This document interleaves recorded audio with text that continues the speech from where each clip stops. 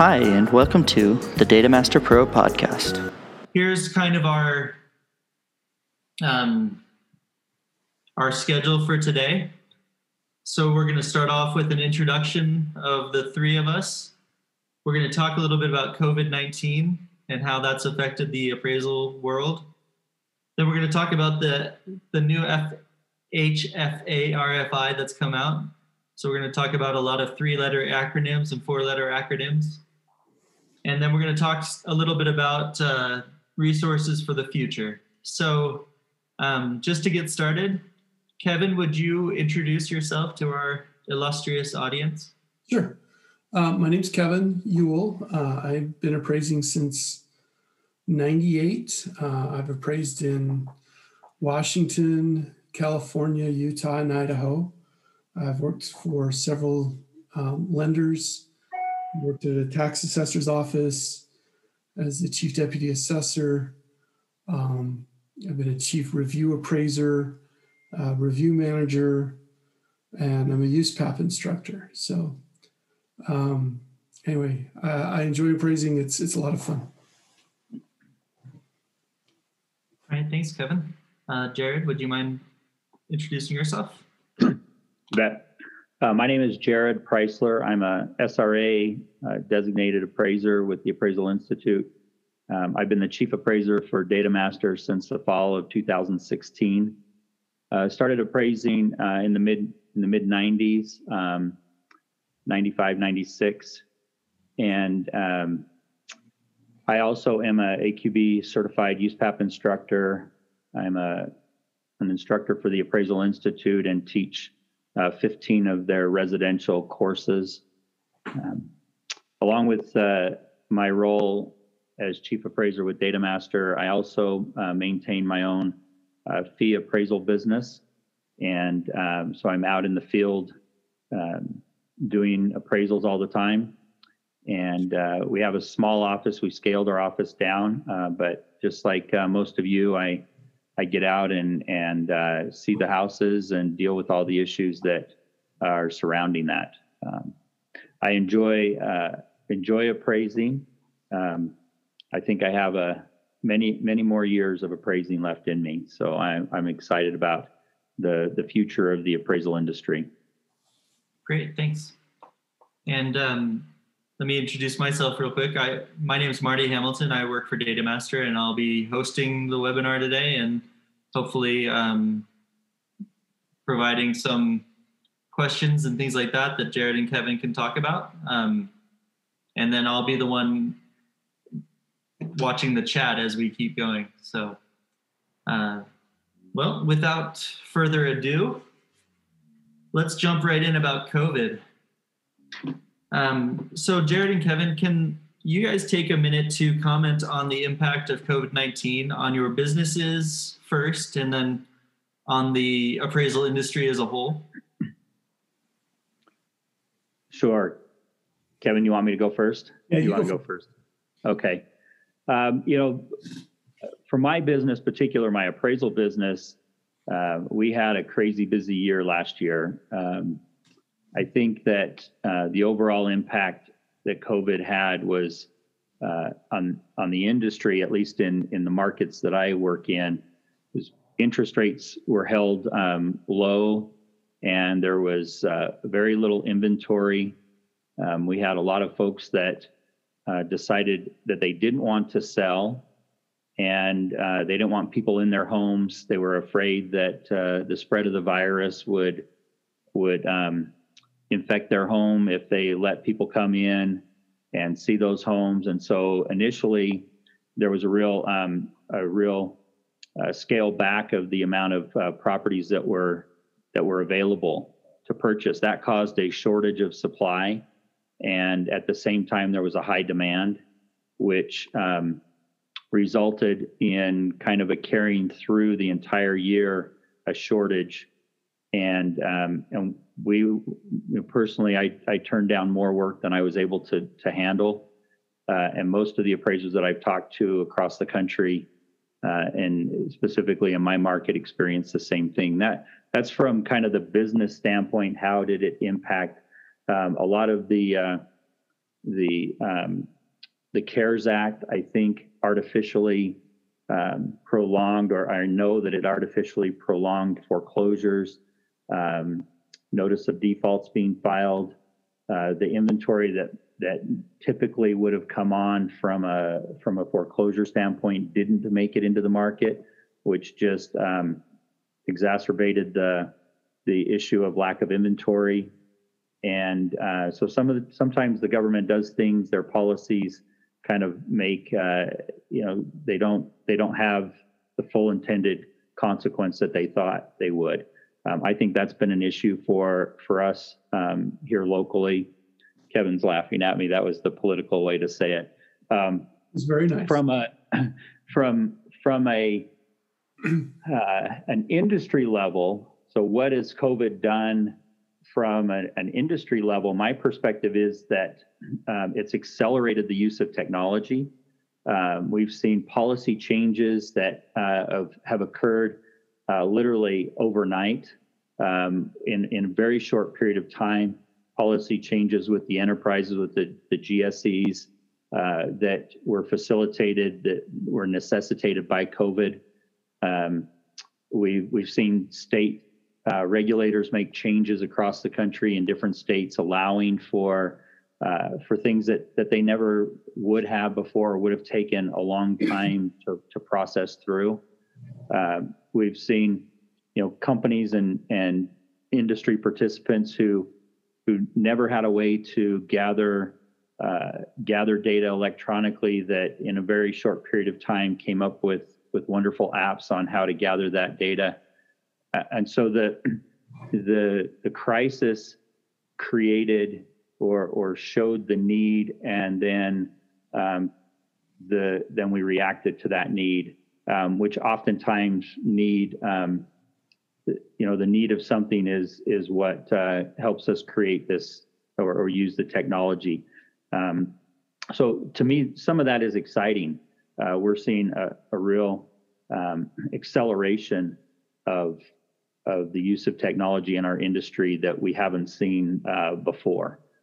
And so that's kind of my overall what I think. And later we're going to talk about where I think or where we think the industry is going to go in the future because of this technology that's come in, and because of COVID and some of those things. So that's my perspective. Kevin? I'm going to add a little bit to it. It's also broken down some of the, I sat on the state licensing and certification board in Utah. And as part of that process, there's a lot of things that are very rigorous and very set in stone.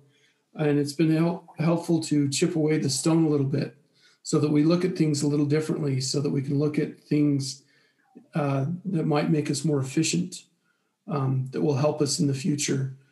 For instance, education, how it's delivered. It's been nice to see a lot of webinars or things where they're interactive, but I can still do them at home. And that's never been allowed before, at least in the state of Utah. And we're seeing the industry as a whole change and say, there's a better way of doing this, where we can get more, or we can get better information out there. We can help the appraisers become better at their jobs. And we don't have to do it in either a traditional classroom setting or via remote learning that's not interactive. So I see a lot of barriers have been broken down that'll help us as we move forward.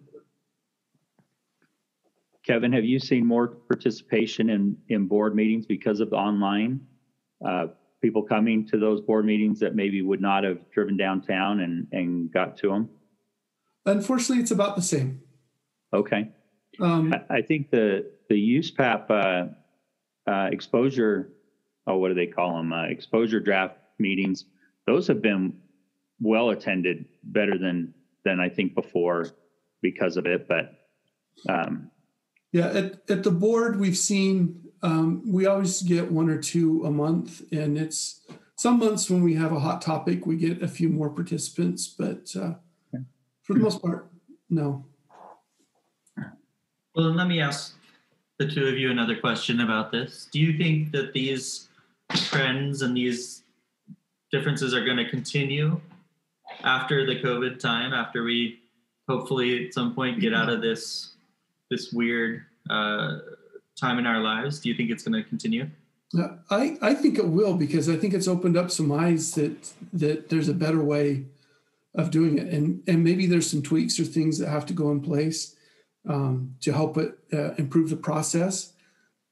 But I think we'll continue with what we've got a little bit, just because I believe it's been helpful. Marty, we were in a meeting not too long ago for our Appraisal Institute Utah chapter, and one of the regulators said that one of the concerns that he had was that we've expanded this the use of this technology, and it's going to be very difficult to draw it back. And that was his fear, is that we've let folks register online and do all of these different things, and now we're going to say, nope, you got to come back in the office, you got to come and do it again, and that they're not going to be able to shut the box again, shut the Pandora box, and bring everything back in. He's really afraid of that, and my question to him is, what's there to be afraid of? If it's working and it's better, then why do we have to go back? Why can't we continue to enjoy? I mean, why would we go back to riding a horse and buggy if we got a car? So some of these things I think are just going to be the way it is in the future. I think, we've seen these little evolutions. I can't imagine taking ever again an order by fax machine. And yet, 10 years ago, 15 years ago, that was one of my best technology tools, was my fax machine. It made me a lot of money to have that fax machine. I'd hate to go back to it and turn it back on again. And that's kind of what I see a lot of these improvements have been. Yeah, I'm going to echo that. There's a lot of fear in change, but as we adopt it, not everything's perfect. But as we move forward and we look at ways to improve it, to make it better, I think it'll only help us. And I think what this has done is help open the eyes of the regulators to say, maybe there is a different way of doing it. Whereas before, there absolutely wasn't a different way of doing it. They didn't want to change, and this forced them to. Yeah, so it's kind of like it's hard to close Pandora's box, or whatever the good equivalent of Pandora's box might be at this point, the efficiency equivalent of Pandora's box. So thanks. So I wanted to move on and talk about this FHFA RFI that came out in December, because this covers a lot of what might be the future of appraising. And so, we can kind of glean where the industry is going from what they're asking about in this RFI. So the first thing is that I want to ask is that, do you see a need to provide new valuation solutions based on, appraiser capacity, turn times, training, and so on? Hey, Marty, one thing I think we ought to mention for those that are joined with us today is that I think there's a big significant. I think it's significant that the FHFA is reaching out. So FHFA stands for the Federal Housing Finance Agency, and they kind of oversee Fannie Mae and Freddie Mac and the enterprises. And if you haven't got a copy of this or viewed it yet, Marty's got a link that we can put in the chat box for everybody that you can actually download this and reply to them. They are accepting comments right now. I can't remember when it closes. I've already made my comments. 25th. February 25th. Thank you, Kevin. So I would say for those of you that have joined us, this is an opportunity for you to answer. I think there's 18 questions at the end of the document. The document's about 22 pages long, and really have a great input on our industry. The more input there is, the better I think we have a say in what happens. And this is really relevant. It touches on three or four different aspects of what's going on in our industry. And we're not going to talk about all of them today. We're just going to address a couple of them and kind of what we think is going on or what the response is. So that just as kind of an introduction to what this document is, and how appropriate it is right at this time. I think we would have seen this RFI regardless of COVID because of the other changes that were being addressed.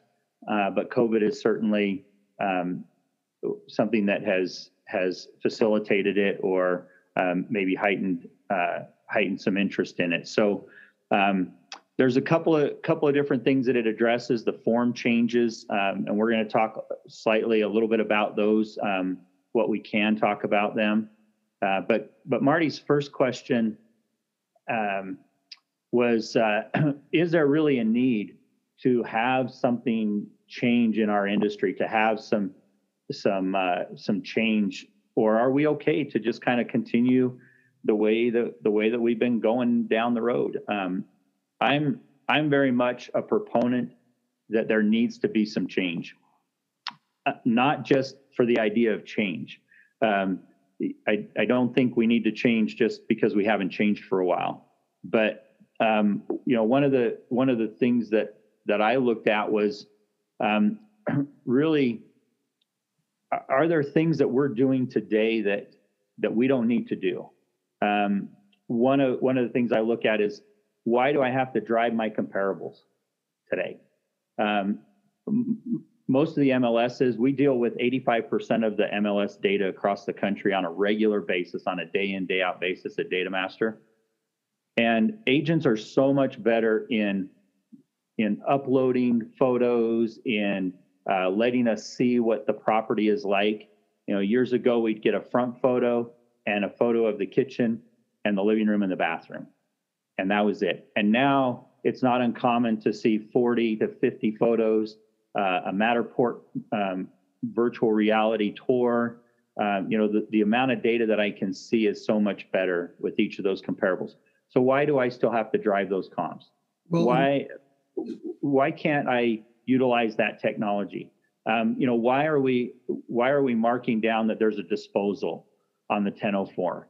Those of you that have joined me and do a 1004, have you ever made an adjustment for a disposal? Have you ever, and it was interesting during this process, the form design process, that question was asked. Well, why was there a disposal? Why do we have to identify that? Well, back in the 70s, having a disposal in your house was a sign of a house that had been updated. And so by marking that box, you were sending the message. That's one of the things they wanted to put on the original forms in 93 or whenever the forms were created, 89, whenever it was, 93, I think, was marking that disposal, gave them a sense of what the nature of the property was. Do we really need that? And I would say no. Those are the kind of things that we need to look at and get rid of. Also, I'm much better now at analyzing secondary data than I was when I started appraising. And so I can consume secondary data much better. I can see its impact on the market much better with the tools that I'm using. Why do I still need to be the primary gatherer on some of this information or on some of this data, when really my role should be the analyst, should help assess risk. And so get rid of the dead weight, the things that we don't need to really do because technology can do it better, faster, more consistently for us. But I think there's a lot of fear that comes up with that, though, Jared, because you're using new tools. You're trying to teach this old dog new tricks. For me, I don't need to drive my comparables, which is, I totally agree with you. I think that's something that, unless you like driving your car and then I'm sorry, that'll be gone. But, we can look on Google Earth. We can look on the aerial imageries from our counties. We can see what surrounds the property. We can see what what affects the property. Okay, we can't roll down our windows and hear the traffic noise, but I can tell you, if you're next to the freeway, you're going to have traffic noise. So I don't really need to involve all five senses to understand the property. I can see it with my eyes and see it from a distance. I can see it from my computer. And in some cases, I can see it much better from my computer than I can from the street. There's just a lot of tools that we can use, but the fear comes in if I don't have the tools. Where do I get all these tools? How do I get there? And more of that is becoming just publicly available to anyone to look at. Working at the county assessor's office, they have some really cool tools that they use to help evaluate all of the properties in the county. And they're starting to let some of those tools out to just other people that can use them. You can go onto your county website and you can see their aerial imagery. You can go on Google Earth and you can see the Google's street views. You can see the satellite views. You can see all this information. You can measure the homes. You can check measurements of a house from your computer. You don't need to actually go even measure it. We can get relatively close, just checking, saying, "Yep, that's pretty close. We're good with that." Knowing that there's going to be some overhangs and some eaves and some things that you're going to have to look through. Anyway, my whole point is there's lots of tools out there. Don't be afraid of them. Embrace them. Try and figure out how to incorporate them so that it can make you more efficient and better at answering the question, why is my house where it's at? Why does it make it unique, or why is it similar to everything else around it? I was looking at the chat box, and Greg made a great point that the lenders with collateral underwriting and some of the tools that they're getting, they look at statistics way more than they are starting, and they're starting to shift to those statistical models than they are looking at the appraisal, and we, that's a very big concern. We should be the ones in the driver's seat saying, this is why that statistical model is relevant or not relevant, or here's what's most important in my particular market, my geographic competency. What is it about this particular property, like what Kevin was talking about? Is it on a busy street? Does it back some highway, or is it in a typical residential area? I think in the future, we're going to do fewer and fewer non-complex assignments. Those non-complex assignments are going to be the ones that we just really don't get. And so if, as an appraiser, I have a real difficult time understanding the analysis or looking at complex properties, then I might need to be more concerned with my income, my role, where I fit in the process, and I think that with this modernization, there's a real recognition that, and as I've talked to and been privileged to kind of be on the inside with some of this, they really, and I truly believe that they're not trying to eliminate the appraiser, but they're trying to maximize our role, our tools, our talents in the whole risk process, and minimize where we are not necessary or needed. And that's kind of as I see it, this kind of shift in where the modernization is going. And the days of just filling out a form and turning it in, I think are numbered. And of course, I've heard that for a long time, but I think we're really getting there now with the way that they're gathering data and using technology. So great comment, Greg. Yeah, and having worked for a few lenders, I know that it's more about risk than it is about absolutely the value. Because even if you listen to Fannie and Freddie, they tell you that there's bias in the appraisal. You've got a purchase bias. You've got several different biases. If a refinance comes across of the same house and a purchase comes across, the appraiser will typically hit the purchase price, but if it's just a refinance, the value will be different. So there's a purchase bias. So how can we eliminate our biases? And that's the risk. That's why, when we complete an appraisal report, it's a range of value, and we pick a number, and we tell everybody why we're at that number and why it's supported and why it's there. But could it be more? Could it be less? We're not perfect. It's not 2 + 2 = 4. It's, what adds value to this neighborhood? Well, the appraiser's favorite answer is it depends. So it's our job as appraisers to determine what that depends means. And that's through our analysis. And we got to do a better job of communicating to the lenders about our analysis. So I think it comes in 2 parts. We have to provide the statistical analysis, and then we have to communicate it. We have to use all the tools we've ever been taught, and then we have to write about it. We have to communicate so that we can better inform our clients, via lenders or whatever else, attorneys or whatever your client may be, of the risks and everything that they need to know about the property for their particular scope of work. So as appraisers, we have our own scope of work, but have you ever thought about what is our lender's scope of work, or what are our client's scope of work? What are they looking for? And are we meeting what they're needing?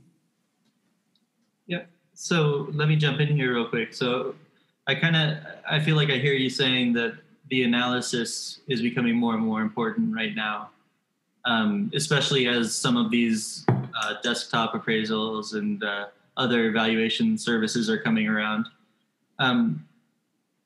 How do you build those skills as far as being able to explain and to communicate your analysis about a property to your client?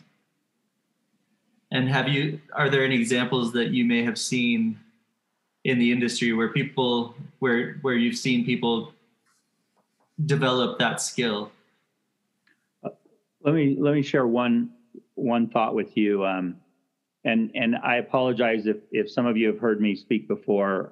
This is an example that I've given, but in 2017, shortly after becoming the chief appraiser for DataMaster, I was trying to juggle a lot of things. I had my family life, I had my appraisal business, I had a new opportunity with DataMaster, and I really had to figure out how I was going to make it all work. I did eliminate some of my clients. I cut back on some of my appraisal work, but I decided that in 2017, January 2017, it was time to go paperless in my office and to utilize that technology. And it was the third time, try and get in the camera here, the third time I had tried to go paperless. And it wasn't for lack of buying the best equipment that was out there, or buying the high-tech iPad and all of those different things. It wasn't for lack of having a form software that had the ability to collect the data paperless. And there was an appraiser that had been successful at it that I follow. I listen to a lot of his podcasts. I do, I talk to him on a regular basis. He had given me the advice. He said, do at least 10 reports, the first 10 reports of the year. It doesn't matter if they're lender work, if they're custom homes, if they're manufactured homes, if it's a log home, if it's really tough or really easy. Do the first 10 paperless. And once you get through those first 10, it's going to become easier and easier and easier. And I'll tell you that the first one, I normally have these big file folders, and it has my checklists and everything on them. And I took that file folder to the home, and I left it in the truck on the passenger seat, and I went in with just my laser measure and my iPad. And I told the people up front, I said, I've been appraising for 20 plus years, but I'm trying some new technology and I'm going to seem like I don't know what I'm doing. And I want to apologize up front. I'm trying to learn something new. And your house is the first house. And I was up front with them. And they had a little 10-year-old boy that was walking around. I like them to take me on a tour. And so I said, I started my sketch. I got everything going and I went to the living room. I put the living room label on and I double clicked it to take the picture. And as I took my iPad up, it went blank. And I was like, oh no, what's going on? And the 10-year-old said, oh, let me help you with that. And he grabbed the iPad and he like got it back going for me. And he made a change settings so that it wouldn't shut off automatically on me. And he followed me around and you know, it took me a little bit longer at that home than I normally would have been just taking notes on a notepad. And when I got finished, and I was sitting in the truck, I grabbed my file folder that was sitting on the chair next to me on my passenger seat, and I started writing down everything I could remember about that home. I was so nervous that when I got back that it wasn't going to upload. And by about the 8th or 9th of assignment report, I could leave the folders at home. There was this learning curve, but I just jumped in and did it cold turkey. And that's the way that I learned that technology. And now I can't imagine going back. I'll be out driving a property and there's a final inspection that comes up and my office will say, hey, can you run by and do this? We just uploaded the file to you. Go and grab that final inspection. Sure. It's very simple. But you've got to commit to the process. You've got to commit to the technology, to the tool that you're using to get it right. And if it doesn't make sense, if you're looking at an analytic tool that you're trying for the first time and it just doesn't make sense, trust your judgment and say, okay, what is it that I need to change? What am I missing? What data did I not put in right?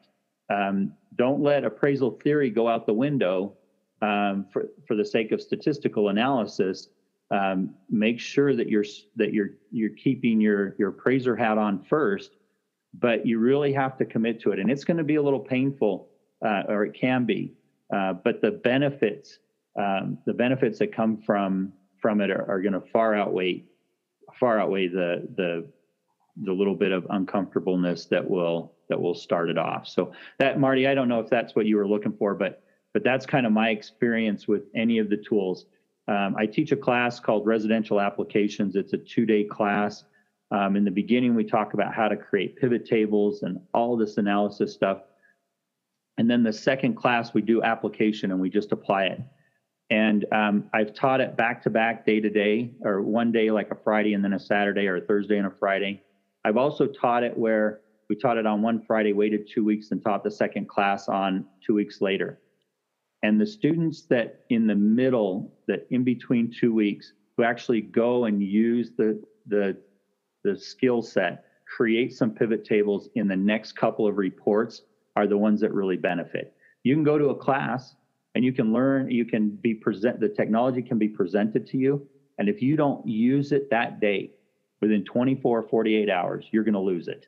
And my experience has been that we just won't adopt that change. And so I would say if there's some great courses out there, there's some some great materials, some great tools, but you can't just look at it. You've got to implement it. You've got to make the change. Get out of your rut. I'd say along with that, constantly challenge it. If you're not growing in your profession, if you're not looking at different ways to do things, I had a manager once. The old saying is, if it's not broke, don't fix it. I had a manager that used to say, if it's not broke, break it so you can make it better. So constantly challenge your process, but leave your appraiser hat on. Make sure that you're understanding, if it doesn't pass the sniff test, if it doesn't pass that doesn't make any sense. I remember doing appraisal reviews when regressions first started being used. And, I'd be doing this review and the adjustments just flat out didn't make any sense. And you go through the statistics and everything, and statistically it made sense, but in reality it didn't fit. The adjustment for the garage was $30,000, and it didn't fit, and everything was not coming together, was diverging, and all of these things that should have been red flags for the appraiser, saying my adjustments are off, were just pushed right through, and that's why it ended up on my desk. So make sure your appraiser hat's on, but at the same time, challenge yourself, so that you can say, hey, let's look at this and let's see, is there a better way to do this so that we can challenge what we do and make it so people can understand. There's a lot that goes through our heads as appraisers that never makes it to the paper. But when somebody asks you about it, you're like, oh, well, this is why. Well, why didn't you just tell me that to begin with? And how can I say that in a concise manner so I don't have to write a book? And that's one of the biggest challenges we face. Stay relevant. Yeah, so it sounds like that's kind of the back to our communicating and being able to explain the decisions that you're making. So Marty, I look here. We're getting a little long on time. Maybe we can jump. There's some great questions on the RFI, and I would suggest everybody take a look and download those. Download and then respond to them.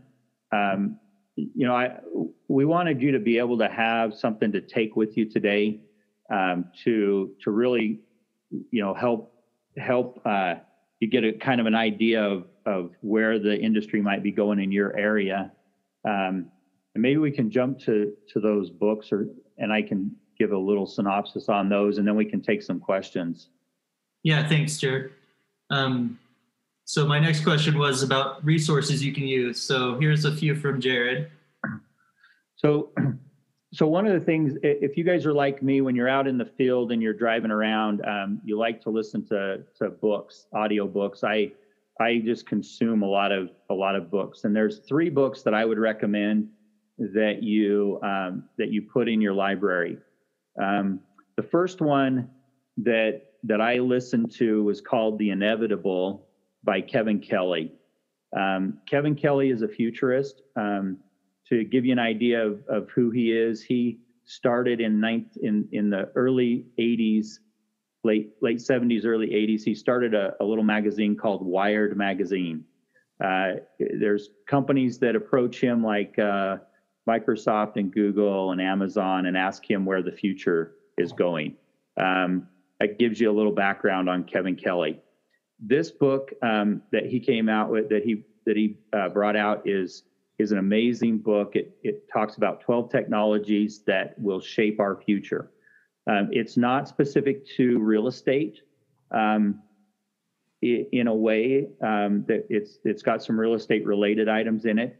One of the things that's very interesting is he talks about the way that our world is changing from a world of having possessions or ownership to a world of having rights. So if you think about you or your kids or maybe millennials, when's the last time you bought a piece of music, a CD, and actually physically bought the CD? Nowadays, we don't really buy music anymore. We buy a subscription that we can listen to that music. So we buy the right to listen to it or enjoy that technology, that music, but we don't own it anymore. And we see a real shift in the philosophy of our society in going towards right-based instead of ownership-based. But what if that happens with real estate, which we're already starting to see? If I really don't need to own the home, but I just need to have a right to occupy it for a certain period of time or in a certain location, how does that change your business? Are you very good at analyzing kind of a I'm losing the term, but analyzing split interest or partial interest in properties. I've never really done that before. But after listening to this book, I think partial interest appraising is probably something that I need to become familiar with. It's more of a commercial type of thing, but I could see residential moving that direction. Airbnbs, specializing in appraising and analyzing those. So The Inevitable, it's an amazing book. A lot of the things that he talks about in the beginning, we've already seen happen. Now the book came out in late 2016, but it's very relevant. The next one is The Future of the Professions. Richard and Daniel Susskind are from England. And in this book, they refer to some surveyors. So in England, the appraiser is referred to as a surveyor, not an appraiser. And so when you listen to that book and they talk about a surveyor, they're talking about us. But in general, he tracks what's happened in the professions. And one quick example he gives is if you were a doctor in the early 1900s and you said, all I want to do is shoulders and knees. All I'm going to do is operate on shoulders and knees. You would have gone out of business. Your practice would have dried up and there wouldn't have been enough work for you. But those who have specialized now as orthopedic surgeons in knees and shoulders are the busiest doctors around. Those that specialize, the general practitioner, the doctor that has the general practice are the ones that are really struggling to make it in the medical profession. They're being replaced by PAs, by nurses, by technology, by online books that can diagnose different things. And so specialization is one area where he suggests that if you want to be relevant in the future, that you specialize. The last one is a follow-up written by Daniel called A World Without Work, where he talks about tasks that might change, where we aren't necessarily going to go to work, but we'll have jobs to do or tasks to do. The idea of having a workplace is eroding away, and this was written before COVID, but the insight into and how COVID has just accelerated what Daniel was talking about is just amazing. And so those are three things that I think you could take away. You could go and get them, listen to them. They are absolutely amazing, and ask how does this change what my profession is or where I am, what's going to be happening in my world. And then the other thing that I would do, and we didn't have a slide for it, is I would go in and I would subscribe to every email alert that I could find for Fannie Mae, Freddie Mac, FHA, the foundation, the GSE. If any of your lenders have specific email alert or notices that they send out on a regular basis, I would set aside some time every day to kind of read through those and stay up on what's happening in the industry. There's lots of changes, and they'll help you navigate where you need to position your business. Yeah, and I would don't just sign up for them, read them, apply them. There's so much information out there, and how do we stay grounded? How do we stay guided? We don't want to be the appraisers that are like, Chicken Little, the sky is falling, the sky is falling. I don't believe the sky is falling. It's changing, but it's not falling. We've got a great industry. We've got some great things happening, but we have to stay on top of it so that we can make sure that we are the professionals of the future and not the ditch diggers of the past. I think, Marty, it's really interesting that this last 7-hour USPAP update class, there's a whole section on yes, that the foundation came up with, yes, I can do that assignment. They have a brochure. They see us, one of the challenges, and industry participants are saying to the foundation, we're asking appraisers to do this work. And they're saying, no, they can't do it. Because of USPAP, we can't do that assignment, or we can't do that work. And so they've made a whole brochure on just yes, you can. And it's got about 21 different things on it.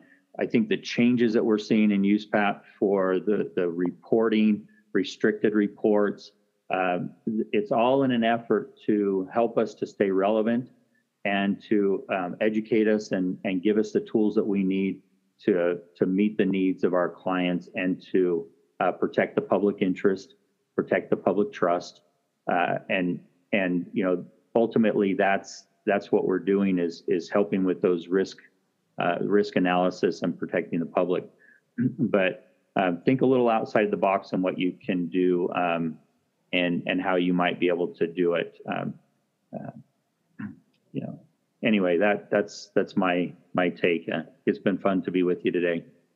Thanks, Kevin and Jared. Find out more about DataMaster at www.datamasterusa.com.